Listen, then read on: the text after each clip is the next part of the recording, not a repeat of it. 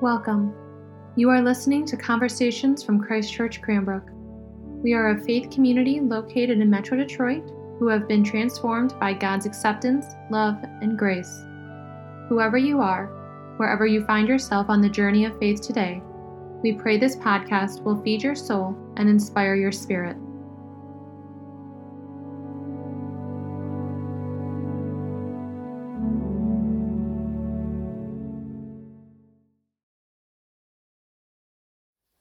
Martha, Martha, you are worried and distracted by many things.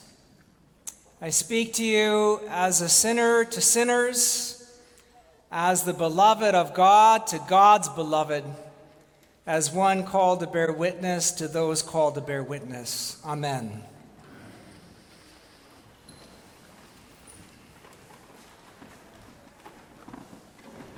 I have always found this gospel irritating.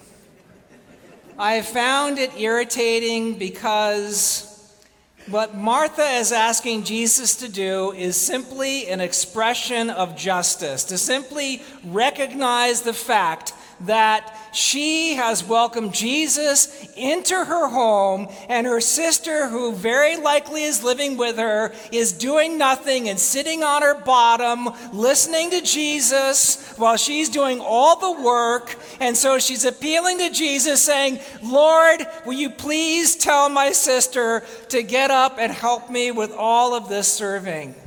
And it would be so easy for Jesus to say, "Hey, Mary, I'll catch you up on this later. Martha needs you," right? But no, Jesus doesn't say that at all. And I find this irritating because, newsflash, I identify with Martha. I am a worker. I am not just a worker in the fact that I spend a lot of hours at work. I live to work. I don't work to live. I love work. It's knit into me from a kind of psychosocial, genetic family perspective. I am the descendant of immigrants. I am from New England. I am a worker. That's what I do. And that's what I enjoy. I do not have hobbies. I do not have pastimes. I do not have a stamp collection. I work. That's what I do. I work, I drink coffee, I go to the gym, and then I do the honeydews that Claire gives me. That's what gives me life and purpose. It's work. And you should try it sometime. It's wonderful. Just kidding. I suspect a lot of you work as well. That's what many of us do. It gives us joy. It makes us feel complete. We get a lot done, and it's, for the most part, satisfying. And so when we invest so much of ourselves in what we do, we tend to feel a little bit caught up when someone would say something like what Jesus said to Martha. It can feel like we're being shamed for being who we are. I have been built for work. I love to work. I do not have hobbies. I have outlets. If I took up golf, I would make golf work. That's just the way I am. And I received an insight into my own psyche from a student I had, a mature student I had when I was teaching in Tennessee. She turned to me and she said, "You know, some men are like dogs. They need to work. If they're not working, they sit and they chew their tails and they lose their minds." And I said, "That's very nice, C+." But it was incredibly insightful because working is what I do. But I also know that there are ways in which my work can be incredibly self-constituting and a source of joy, And there are ways in which my work can be a way of killing myself slowly from the inside. And that wonderful part of me that loves to work comes from a kind of way of being that sees work as a kind of worship. Ian McEwan, the great novelist who wrote some of the more important pieces of fiction in the early 21st century, studied every profession to find out which profession had the highest level of happiness among the people who practice it. And he discovered it was brain surgeons who were the happiest people. Why? Because their work called out so much of them that they forgot themselves.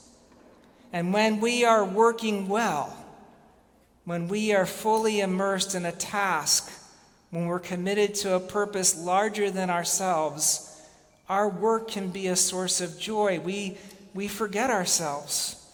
We live for things beyond ourselves, and that's wonderful.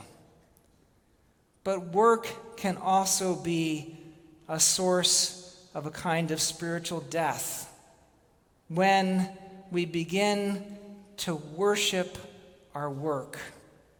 Things tend to fall apart. And we become obsessed with our compensation.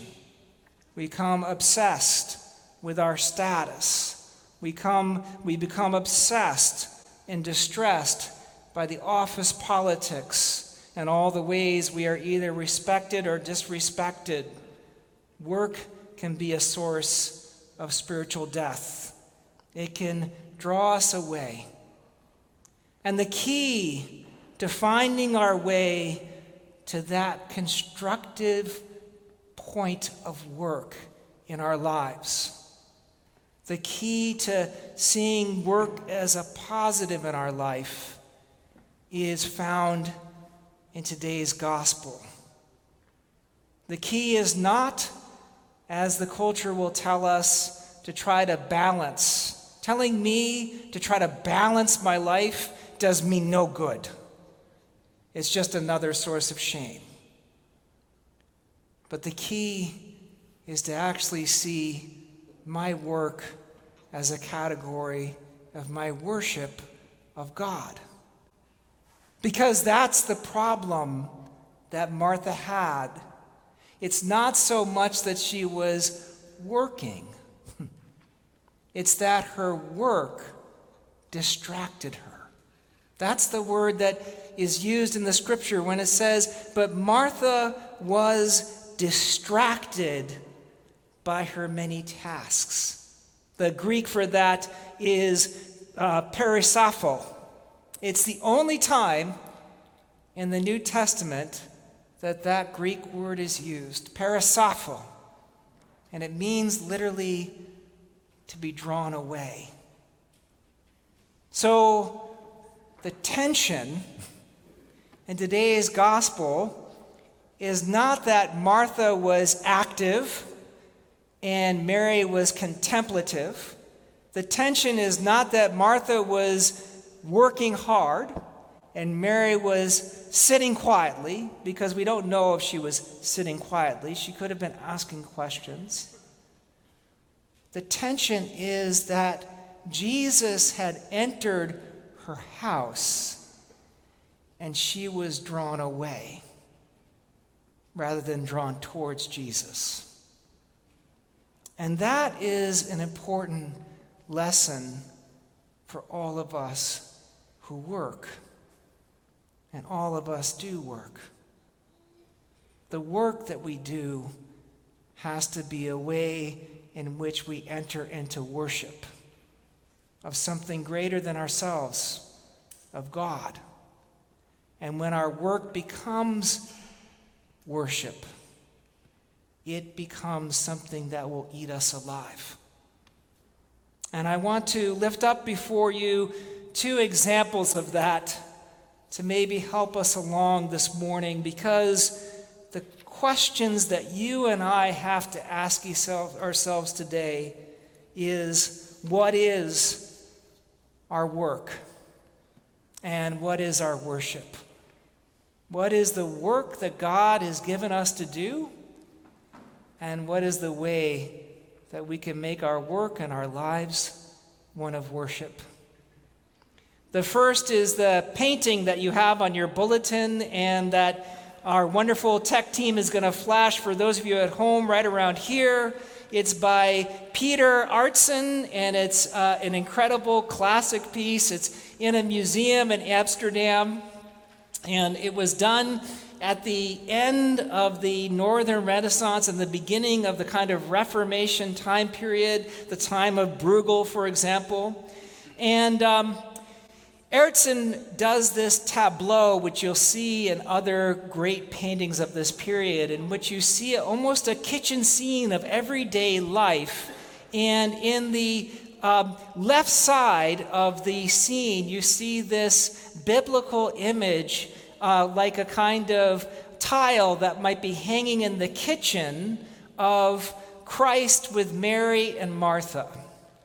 And then in front of it, you have this incredible table laden with all of the things that are getting ready for a major feast. And so you have this enormous ham that's right in the middle of the painting. It's practically the showstopper of the whole piece. And then you have napkins on the side, and you have other things that are ready. You have a plate. You have all these things that are meant to convey that there is a feast about to be prepared. And art historians, when they comment on this painting, they note its technical skill, but they don't like it very much because the ham is so large. They think the ham overwhelms the painting. It ruins the balance in it.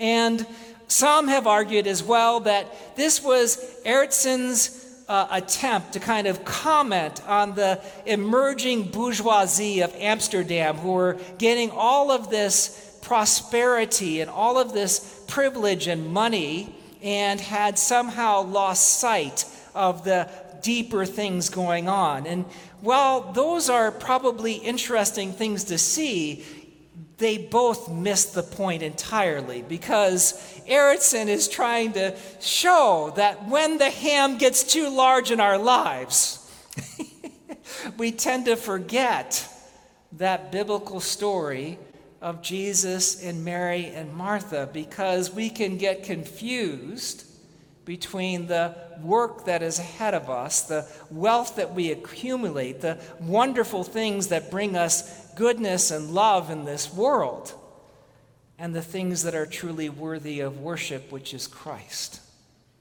And the ham is actually well chosen. It's supposed to loom large, because ham is one of those things you have to work for. You can't just have pork with ham. You have to take pork, you have to salt it, you have to hang it in a safe place, you have to wait, you have to find something else to eat, and then when the time comes, you have an incredible feast where the ham is broken open and everybody feasts and rejoices. So Artson, in placing that ham so large, is a reminder to us of the things that draw us, the things that will distract us, that will draw us away from God. These things need to be less in our lives, and we need to turn to that God who we sometimes have a tendency to push to the corner and lose and treat as a given and not a gift. The second image I want to paint before you today is not so much an image, but it's actually a passage from a commencement speech that David Foster Wallace gave at Kenyon College in 2005. Wallace is one of the great American writers and fiction writers of the 20th century. He died in 2008 from suicide, after years of depression, and he remains one of the most powerful commentators on American culture. And in 2005, he was at Kenyon College, and he gave a speech. And in that speech, he wrote the following: "Here's something else that's weird but true. In the day-to-day trenches of adult life, there is actually no such thing as atheism. There is no such thing as not worshiping. Everybody worships. The only choice we get is what to worship. And the compelling reason for maybe choosing some sort of God or spiritual type thing to worship, be it JC or Allah, be it Yahweh or the Wiccan mother goddess or the Four Noble Truths or some inviolable set of ethical principles, is that pretty much anything else you worship will eat you alive. If you worship money and things, if they are where you tap real meaning in life, then you will never have enough. Never feel you have enough. It's the truth. Worship your body and beauty and sexual allure, and you will always feel ugly.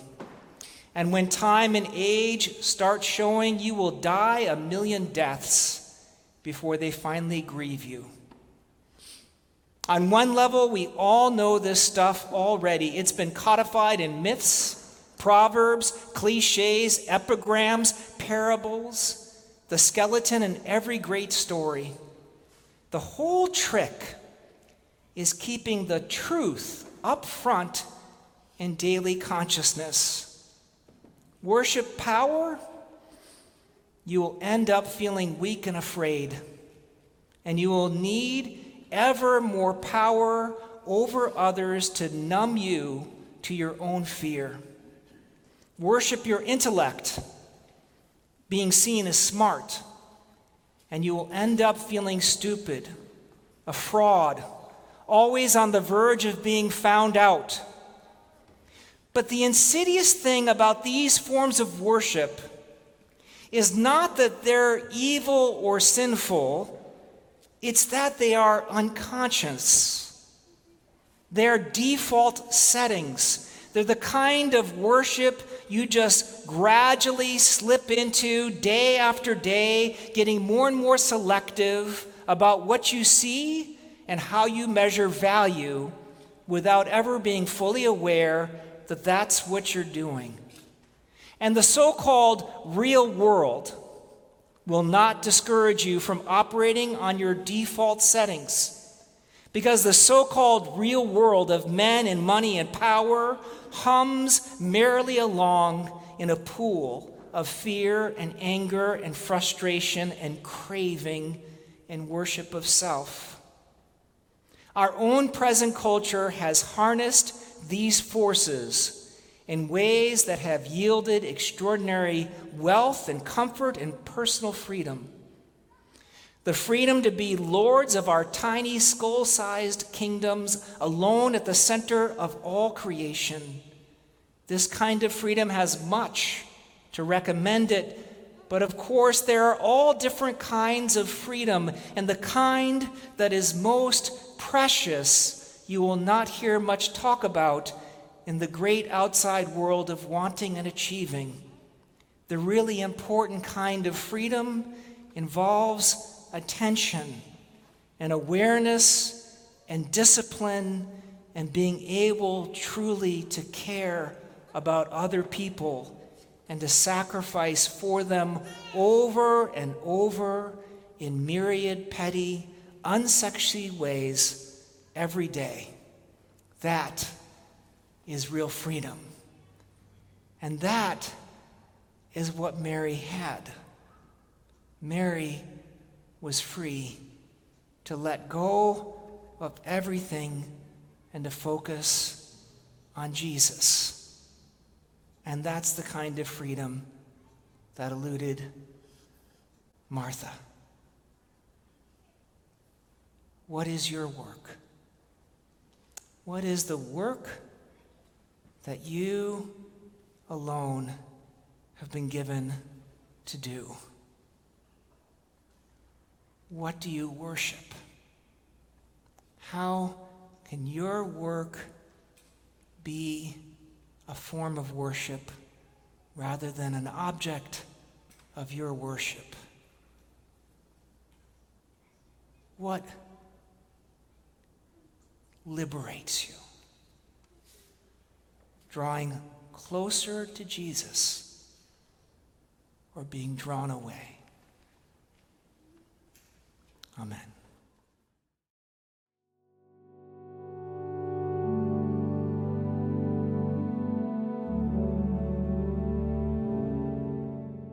Thank you so much for listening to Conversations at Christ Church Cranbrook. To learn more about our mission, worship services, and learning opportunities, please visit us at christchurchcranbrook.org. You can find us on Facebook and Instagram at Christ Church Cranbrook. We look forward to you joining us again, and may God bless you now and always.